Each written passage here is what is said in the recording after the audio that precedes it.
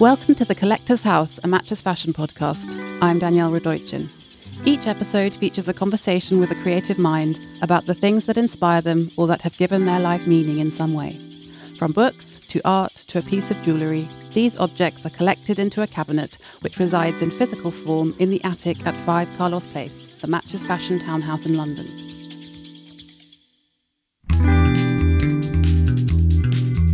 Today's guest is the American artist Sarah Morris. Known for her large, bright graphic works, which adorn spaces such as Gloucester Road Underground Station in London and the Palais de Tokyo in Paris, she has, since the inception of her career in the early 90s, also exhibited extensively throughout the world. Of her mesmerising films, which focus on a specific place at a specific moment in time, she says, "They are an excuse to travel, to meet people, and place myself in certain situations, certain rooms, and certain dialogues with people." I sat down with her on the eve of her major new exhibition at White Cube Bermondsey in London to talk about her work and her career.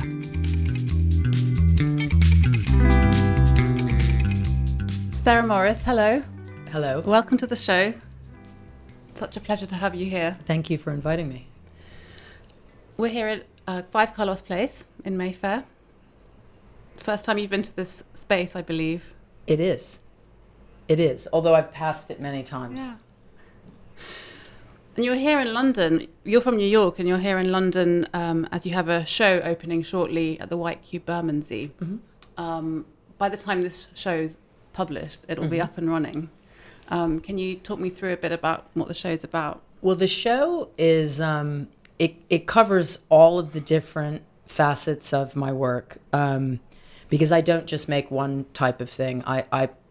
I'm obviously known as a painter, but I also make films. I also do what I call site-specific wall paintings, pieces that are meant to be in very specific architecture. And we're doing a large wall painting called Ataraxia, which is in the 9 by 9 by 9 space as you first walk into the gallery on the left. And I'm also showing for the first time a sculpture that I just made. Why? So just going back to the wall painting. So this is going to cover all four walls of this very large room, and you've made it bespoke. So you're surrounded. Surrounded as you walk Yes. in. And is it going to be a repetitive pattern shape? It's I can't say it's a typical composition of mine. All of the work in the show are what I call sound graphs. They're all done off of speech recognition patterning software. It's all done using elements of my audio files. I make audio files almost nowadays every day.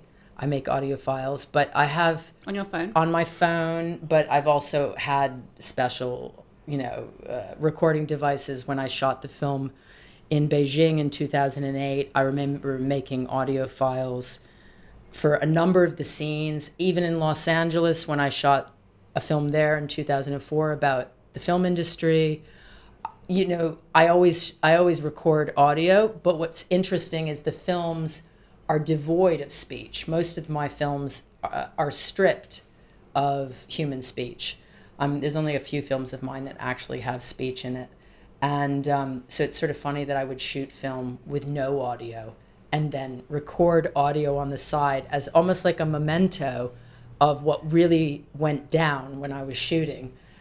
So these paintings are all based on audio files from a particular film that I just recently did in Germany. It's called Finite and Infinite Games. I'm going to be showing it at White Cube.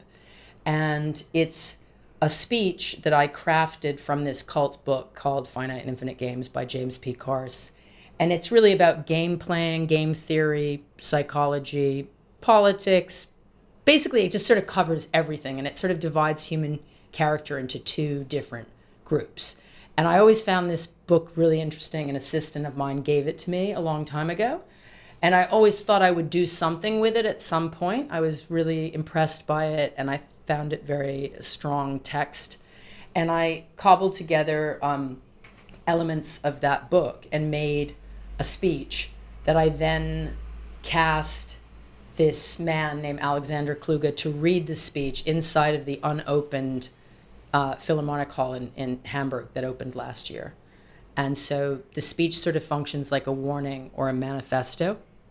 And I'm showing paintings that are sort of juxtaposed next to that film.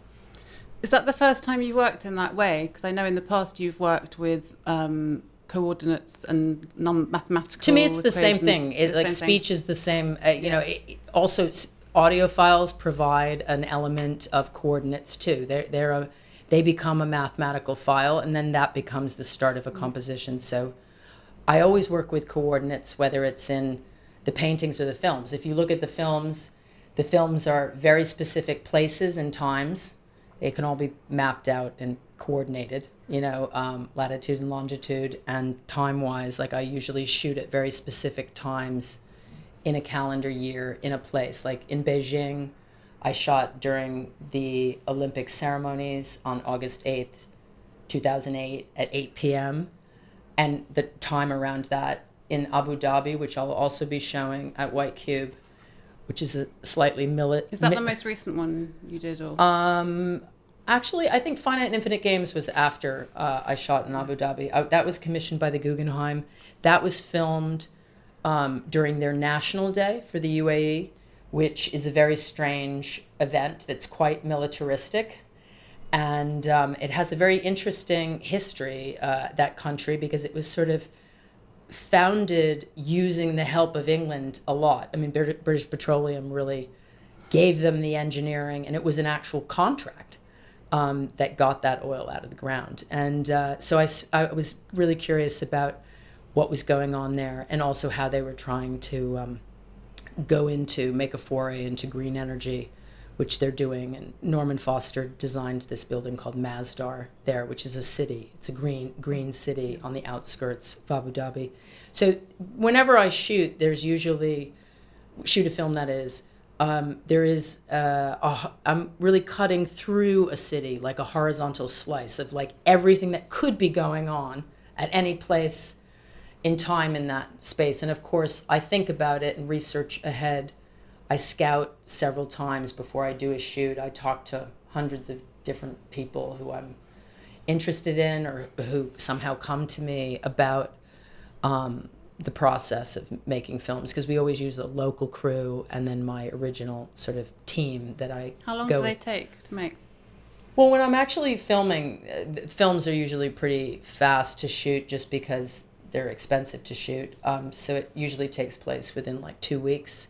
But all the prep time, all what I call the pre-production time, can go on for like a year or two, if not years. I mean, in the case of Finite and Infinite Games, I could actually make an argument that that film was going on in my head for about 5 or 6 years. Wow. Before I made it, you know, because I was thinking about the book and thinking about what to do with the book beforehand. And then just coming back to the exhibition, the sculpture, you said it's the first time you've made a sculpture or an installation of that kind. Why did you feel like now is the time to do something like that? Because I recently did a New York subway. It's actually the studio's subway. It's called 39th Avenue, and it's in Long Island City, which is right across the river from Midtown Manhattan. It's where Amazon was supposed to have been, but got rejected, right? And it's where a lot of artists have studios. Anyway, MTA asked me to do a subway station. I came up with this idea using glass, fused glass and laminated glass, and I did 2 sides of the platform, and you are sort of seeing the city through the glass, and also people can see everybody, the commuters, on the platform. It's sort of really amazing piece. It was just installed 3 months ago, and I worked with a Swiss company on that for several years, developing the glass and developing the color and, realizing the piece. So when it goes back to this thing of why sculpture now, it is only through that relationship with that company did I have the confidence that I could achieve this other thing. Also, I have to say it relates back to the Philharmonic space, because there were these light bulbs all throughout the Philharmonic space, which is designed by Herzog and de Meuron. And I could tell they were hand blown. I could tell they were some sort of custom thing. So I asked Jacques and Pierre who did that, and then they sent me to this guy in Switzerland who did do it. So actually, it comes directly from the Philharmonic Hall. Wow. Yeah. This podcast has a specific format, which I'm hoping you know about. Yeah. 5 things, which ties into 5 Carlos Place. What was something that you'd like to put in there that represents you? That represents me. Okay, first off, there'd have to be a pair of white shoes in the cabinet. They could be white. I mean, right now, my versions of white shoes are probably like white sandals, but I oftentimes have like a white pair of like dance shoes. You know what I'm talking about? Yeah. Like Capezio style, early 80s. You're wearing white shoes. Well, now, I'm wearing sneakers now, but I always have a pair of white shoes that usually travel with me that I walk all around the city with and that get completely filthy. You know, from my meandering, because I do a lot of walking. Like, it's part of my work to look around and to go through space and to see things from many different angles before I settle on the idea of what I'm trying to get towards in the paintings and the films. And is that just in New York that you're walking, or is it anywhere? No. It could be Los Angeles even. It could be Beijing. It could be Munich. It could be, oddly enough, Abu Dhabi, which ends up like you're sort of treated as quite an oddity if you're walking around there. But I think that walking around something or through something gives you a perspective that you don't have if you're in a car. So I think that's important. And also it's like, it's you, you know? Have you read Will Self's, the writer, Will Self's I have read writing? He is very interested in walking, and he's written about, Well, feet are important. Yeah, true. It's good to have, good looking feet and good shoes. Good shoes. Yeah. Okay, so a pair of white shoes we'd have in there. A dirtied pair of white shoes. They have to be dirty. Okay. Yeah, they have to be a little dirty. What was the brand, did you say? Well, I don't know. They either matter. probably, I mean, it doesn't really matter. It could be like Capezio dance shoes. It could be Chanel sandals, but they have to be flat. Do you ever wear heels? Yeah, of course. Yeah, but not walking around the city unless it's really late. And then I just wanted to go back to your childhood and just understand a bit about where you're from. Yes. What kind of childhood did you have? I know you were born in England. Yes. In the south of England, but you're American. Yes. So tell us a bit about that. Well, I have an American mother and a British father, but I was born here, so I'm technically British. But I was on my mother's passport from the beginning, so I was technically American. But my parents moved back to the States when I was a little less than 2. So I really grew up in the United States, although I have cousins here, and I had grandparents and uncles and aunts here when I was growing up. But so I grew up in Rhode Island in the United States, and we would come here periodically, or my grandparents would come over and visit us. What did your parents do? My father is a research scientist, and my mother is a nurse. Wow. Yeah. So I grew up with a lot of medicine, but I also grew up with this sort of critical, not banter, but just critique constantly of, corporations, of broadcasting. I think it was part of that time, that people were quite critical. Maybe, I can't say more so than now. People are quite critical now of what's going on, too. But there was just a lot of critique going on in the house. And it was quite creative. I did view both my parents as being creative. Certainly science is a creative endeavor. You're constantly proving and disproving things and coming up with theories. And I had a little bit of an inkling of that. And then I also saw the role of art with my mother's patients, too. And that was interesting. Did you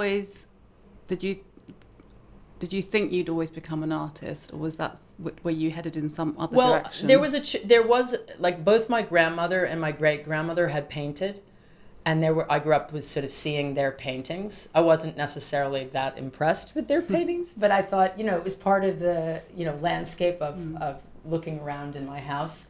But I thought that was interesting. I knew that I had a creative force. I knew I would be an author, so to speak, of something, but I didn't know yet what form it would be. I didn't really know that until I was at college. Brown University. Yes. Yeah. And I also was here at Cambridge too. And actually it was while I was at Cambridge, more than when I was at Brown, there were a lot of creative people. What were you studying at Brown? I was in a department called semiotics, which was quickly retitled while I was there. And it was retitled Modern Culture and Media. There were a lot of friends of mine who did film. And I was in their films. I would appear in their films. I didn't really have money to make films, so I was like in other people's films. The last year I was there, I printed a manifesto, which was sort of my version of like some form of art. But really it was the year that I was at Cambridge that I decided I was going to be an artist. Mm.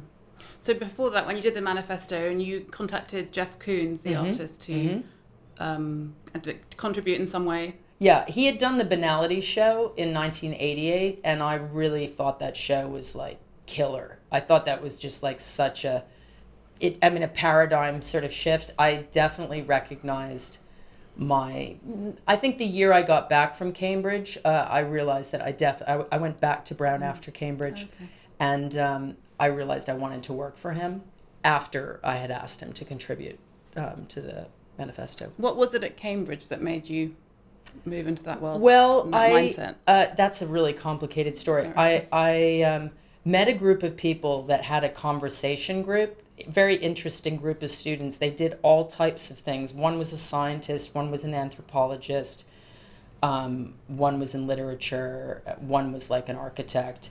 Anyway, we used to meet and talk, and I used to go and see shows with some of them. I mean, I definitely remember seeing the Neo Geo show that was at Saatchi's. I definitely remember going to a few parties in London and meeting Alan Jones, who, of course, I knew his work. I remember meeting the Pentagram group. I was exposed to people through that group of people, and then I was also reading a number of books that year at Cambridge. That they weren't part of the curriculum at all, but I was reading a book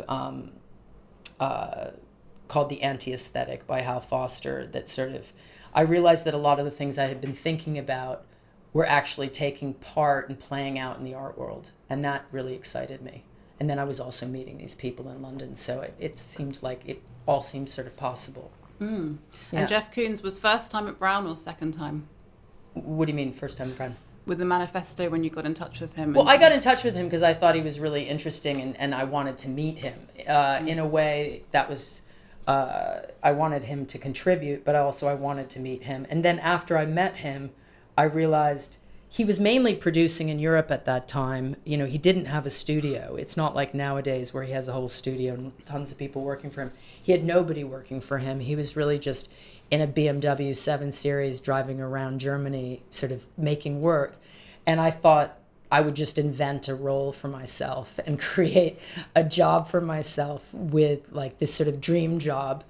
And he accepted my proposal, and that's sort of what I did to support. What was the job title you gave yourself? I don't know what, there was no exact word for it. It was like, I was like right hand.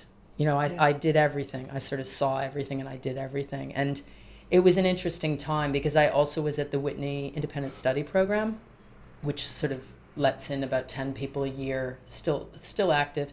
And there's been a lot of artists that have gone through that program.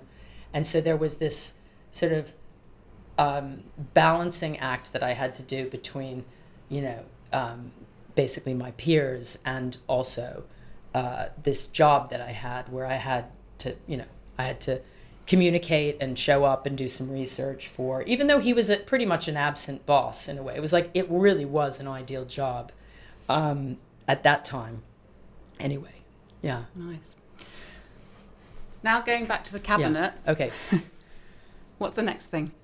Okay. Well, interestingly, speaking enough about Jeff, I've always worn like, I'm not wearing one today, but I usually wear like a chain necklace. And I once Jeff was so fascinated by this, he actually did a painting of this necklace. But I do think about the chain a lot. I love chains.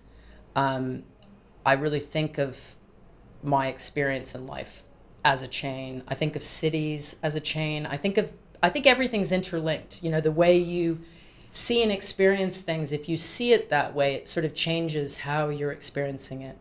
And I think a chain is a good symbol of that. So I usually have like a silver chain. And your artwork can be seen as a chain, as well. The paintings I really do see as like expanding beyond the perimeter of the paint. I mean, your eye does that. It completes pictures. It's like your mind completes pictures all the time as we're talking and telling stories, but your eye also completes pictures as you're looking and as you're thinking about things and connecting things and drawing, again, these lines of perspective. So a silver chain. Sounds nice. I think we can find that. I don't think we're going to use your silver chain to put in there because I'd be too worried about taking it away. My silver chain I did buy in London. Oh, did you? I did buy Why did during you buy the it? Well, I don't know if I should disclose this because it sounds possibly too posh, but I bought it at Hermes. An assistant of mine insisted that it looked like so much like me. I think it was designed by Pierre Hardy. It's a very beautiful chain. I did take it on this trip. It's back at the hotel. Wait, but is that the Jeff one that Jeff Koons? No, the one that Jeff used for the painting is a really cheap version of that. That was more like a 1991 version of my chain sort of development. But he did give that back. It's probably in my jewelry box. And after you, and then at some point, I think in the mid-90s, you rented a studio in New York, Midtown, and you became very... Earlier than the mid-90s. Was it? I think it was 93 that I had a studio in Times Square, 42nd Street? Yeah. Was it? There were a lot of artists who had studios there. There was Christian Marclay was there. Rita Ackerman was there. Another friend of mine, Ricardo de Oliveira, was there. There was Jack Pearson was there. It was Andy Warhol's apparently his favorite building, and they cast the building in Slaves of New York. It was a building that was slated to get either knocked down or renovated when this development of Times Square happened, so you didn't get a lease. It was like maybe $250 or $300 a month, but you didn't have a lease and you didn't know when it was going to end. But the landlord, he loved artists, and you knew he would give you enough time. And there were these great studios that faced south right on 42nd Street. It felt like you were in the epicenter of the world. So it was a great place to be. And there were obviously a lot of other artists around. So it was interesting. And people would bring curators around, and occasionally there would be a gallerist, but not really. Not many gallerists came to that studio. A few. And it was obviously a really productive time for you. And it was. Do you think that the sense... I also met a lot of British artists at that time. I was curating shows in the 42nd Street building. The address was 233 West 42nd. And around that same time, I met Gary Hume and Sam Taylor Wood and Gregor Muir. And we decided that, I don't know, one night in New York out at drinks, we decided that we would give them the 42nd Street space and that they would curate a show of ours in London. So the first time I came to London was actually not to show with White Cube. It was probably in 1994, and it was a show that they curated called Lucky Kunst. And it was on Silver Place, which was an old florist shop in Soho, and somehow they had the keys, and we did a show there. Yeah. Oh, wow. Yeah. So it was a really productive time. You have to remember there wasn't much of an economy of art in the early 90s in New York, at least not for young artists. It was like Gulf War. There was a recession, but there was tons of activity. Everybody was very busy. I mean, I had a lot of peers in New York and obviously in London who were extremely busy. Although my London peers were definitely more financially successful. Like there seemed to be already a market here. Yeah. Yeah, it was a different circumstance than New York. back to the cabinet. Okay. I want to make sure we get all 5 in the Yeah. time we have with you. So what was another thing you'd like to put in there? Okay, I would like to put in Charles and Ray Eames' Powers of 10. It's one of my favorite little films that they did for IBM. You have to remember, IBM was like extremely, like way more than Apple. Definitely way more than Google. It's tragic what happened with IBM, because IBM was so on top of things. Like, IBM basically funded Charles and Ray Eames to do pretty much whatever they wanted to for like a huge period of time. So they did this film using satellite technology and also math, which was done on the computer. They did this film where they go from this romantic couple of this couple having a picnic on the side of in Chicago, and it zooms out and goes out into, like, you know, past our universe at powers of 10. It goes, you know, I don't know exactly what the math is, but it goes like 10 to the power of 10. It goes way out, then it goes back in, then it goes into the gentleman's hand, who's like possibly holding her leg. You know, it's quite edgy for nowadays, and it goes back into the cells of his body, and it goes into the mitochondria. And it's super interesting because it goes, you know, it deals with scale, it deals with computers, it deals with space, the relational elements of everything, and it deals with perspective. And it's a beautiful film. Mm. And I also love the music, which I think is done by Elmer Bernstein, or maybe that's The Voice. I can't remember, but anyway, it's a beautiful film. A very romantic film, by the way. What do you mean by it too edgy by today's? Well, it's just like, it's a couple, and I believe like either she has her hand on his upper thigh, or he has his hand. I think it's her hand on his upper thigh. Yeah, let's just think. Do you think IBM? I mean, I'd like to see Apple do something with art. You know, like, I haven't seen that yet. They sort of think they're artists. It's like a different time now. It's not, you know, it's not. I mean, they did do something with art. They did come up with a music platform and all of that, but they haven't really done anything using artists, you know, or backing artists, visual artists, I mean. Yeah. What's the thing they announced recently where they have like Oprah and Jennifer Aniston? And well, they're gonna come up with their own platform for TV. It's like TV. All of these things, these are all good, but like, it's interesting that IBM was so ahead of its time, but then they completely somehow missed the boat, you know, but they were so ahead. How would we represent this movie in the cabinet? Would it be you could be playing VCR? A VCR? Yeah, you should be just playing it on a phone screen. or on a phone. Yeah. That would be apt. That would be apt. It's interesting you mentioned the music, because the music is so good. It's like beep beep beep beep beep. But that's like little different beeps, and it's like sort of, it's more deep beeps, by the way. Deep beeps. It's more like my voice. Like deep beeps. That sounds to me a bit like I really like the music you commission for your films. Yeah. And that's all done by Liam Gillick. Yeah. It's all quite. Is that your former husband? Yeah. It's quite beepy.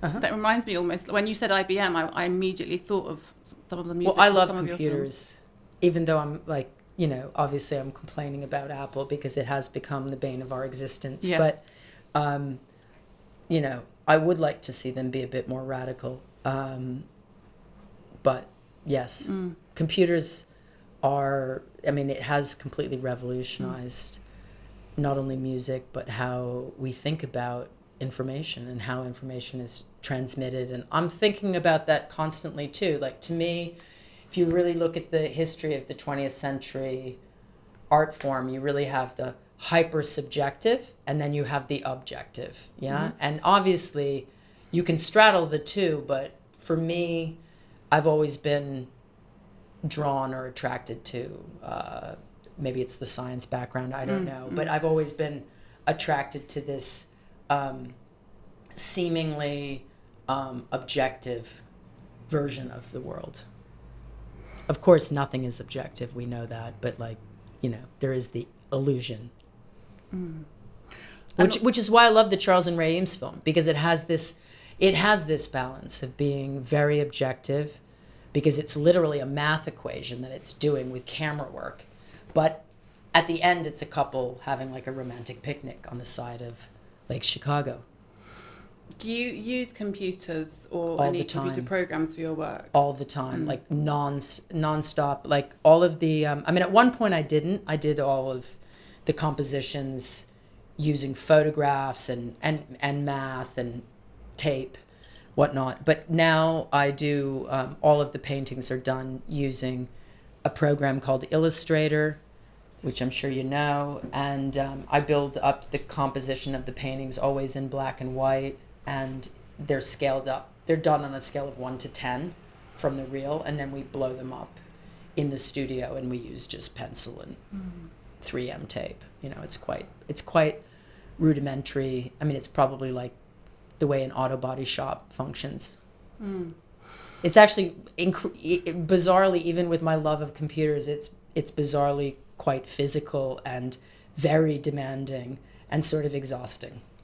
Making the paintings. Yeah. How do you work? Do you have assistants? I have a couple of assistants. I try to keep it very small because I don't really like managing people, I've realized. No, there's no offense to anybody specific, but it's just like I prefer a small team to communicate with.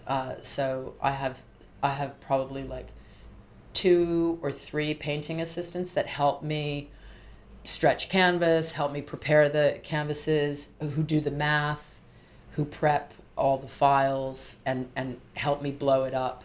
And usually you need like at least 4 hands for getting the levels correct on those paintings.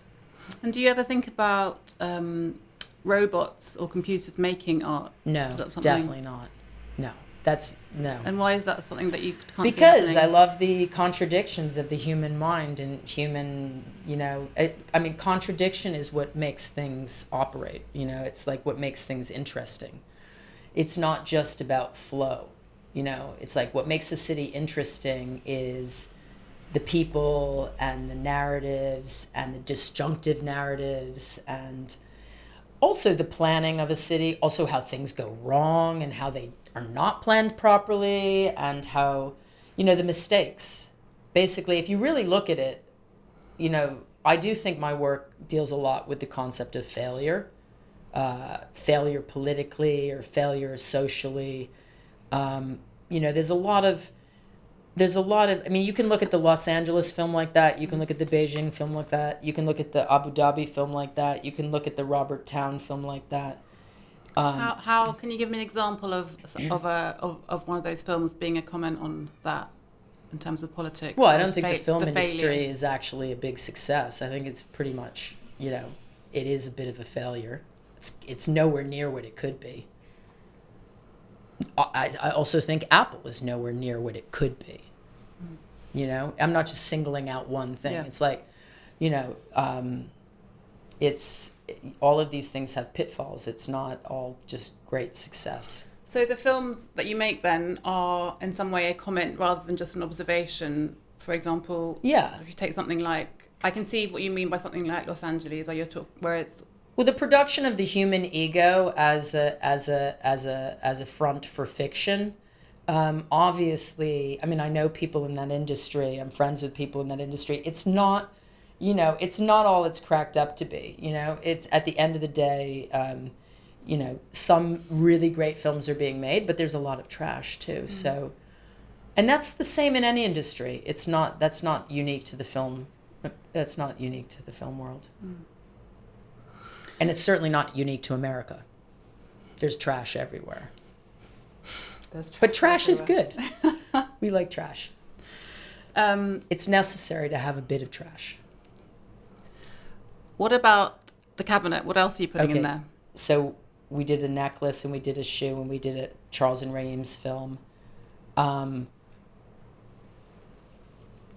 Do the things in the cabinet have to relate to fashion at all, or they can be anything? They can be anything. Anything. Literally anything. So I would also say, I would definitely say, it could be anything. Anything.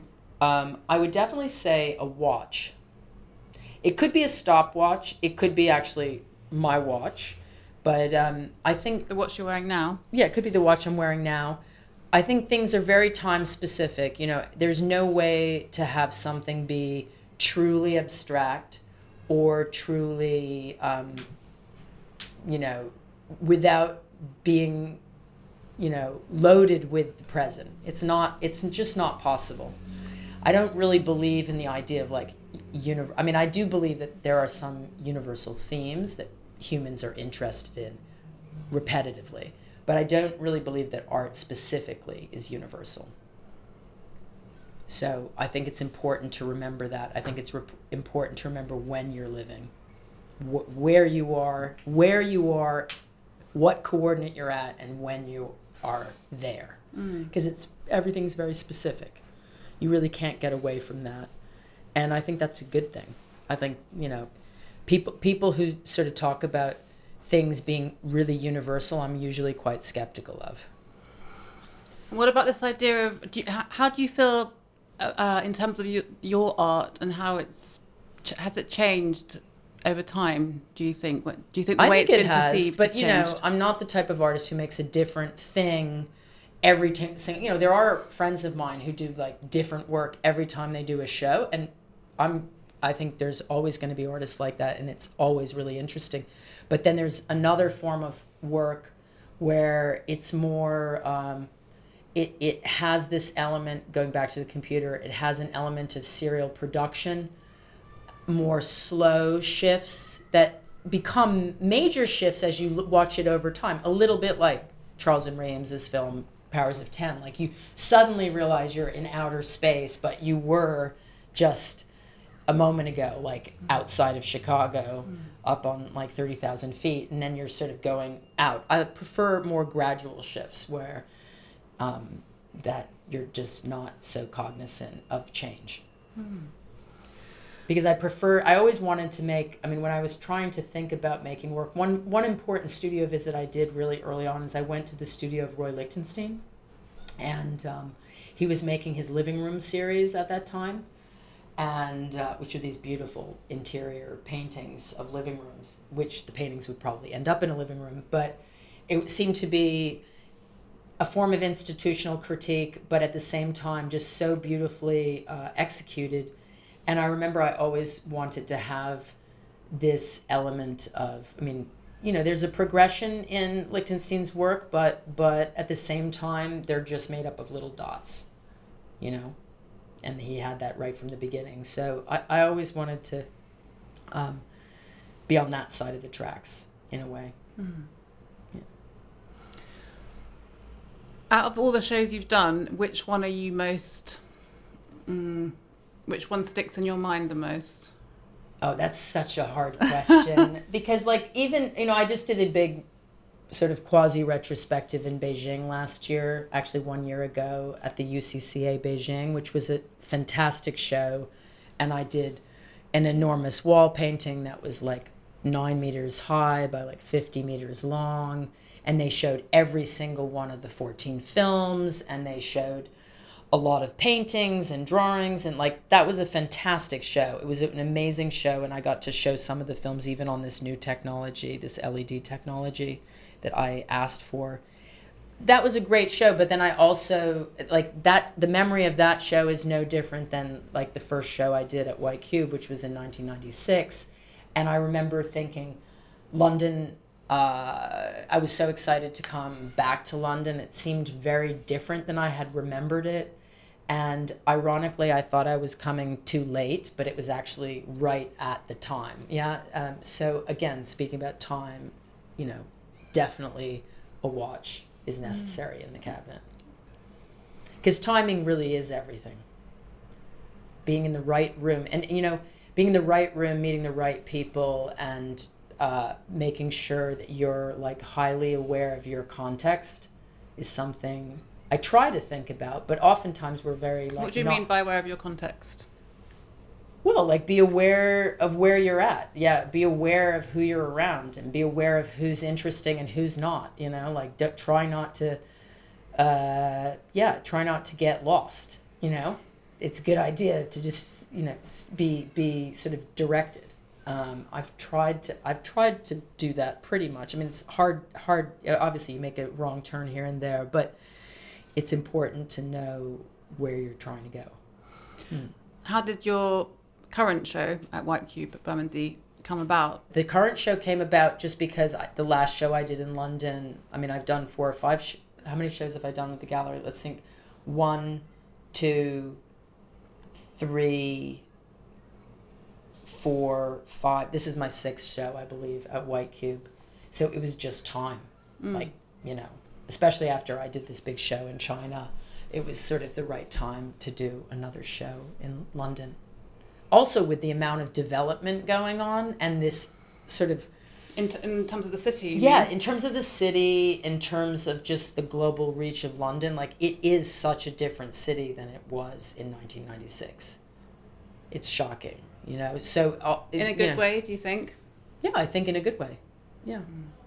I mean, obviously one can have critique too, but yeah, I think in a good way.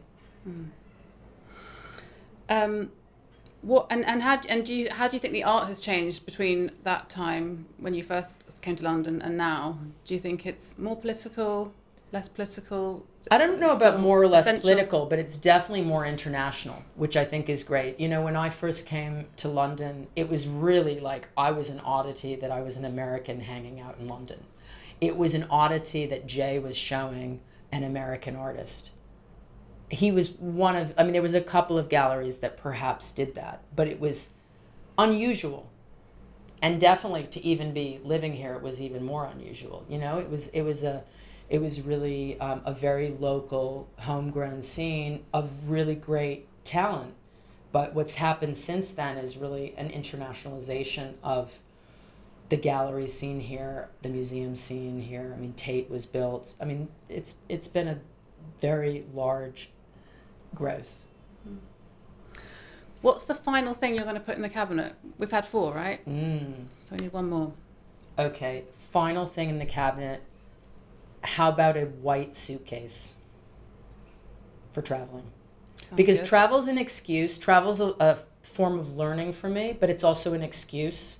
It's like Warhol used to say that the magazine interview was an excuse to meet people.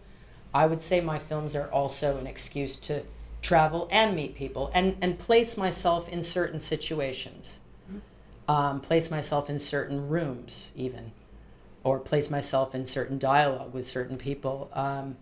And they're not always great scenarios to be in. You know, there's been times where I've written out a coordinate, you know, if there's a screenplay or a treatment for my films, it's just literally, it's extremely minimalist. It might be just like, you know, The Bird's Nest, 2008, August 8, 8 p.m., you know, the VIP section. I don't know what's going to be there. I don't know what is going to transpire. It's like literally a coordinate. So sometimes you can find yourself in a really amazing situation. Other times you can find yourself in an incredibly repulsive situation. You don't really know. I mean, that's the dynamic of my films. They're not acted. Everything is cinema verite. Everything is as it's already happening. So that type of engagement or form of engagement with reality is something that I love because you never really know what's going to happen. And you have to deal with it. You know, it's sort of like it's a bit of a challenge, but I'm just saying, like, you know, as an artist, you're not always dealing with everything that you want to have to happen. Sometimes you're dealing with, like, issues of compromise, or you're dealing with somebody saying no, or you get to a certain situation and you find out it's not what you expected, or the person is actually not who you thought they would be, or they're worried about their makeup and you're not worried about, you know, like, I don't shoot films the way most people shoot films. I typically don't use lights, and of course I don't use any makeup. I just use whatever is going on. So if somebody is concerned with those things, they'd have to already have addressed them and be thinking about how they're going to represent themselves. That's great. Sarah Morris, thank you very much for talking to us. Thank you.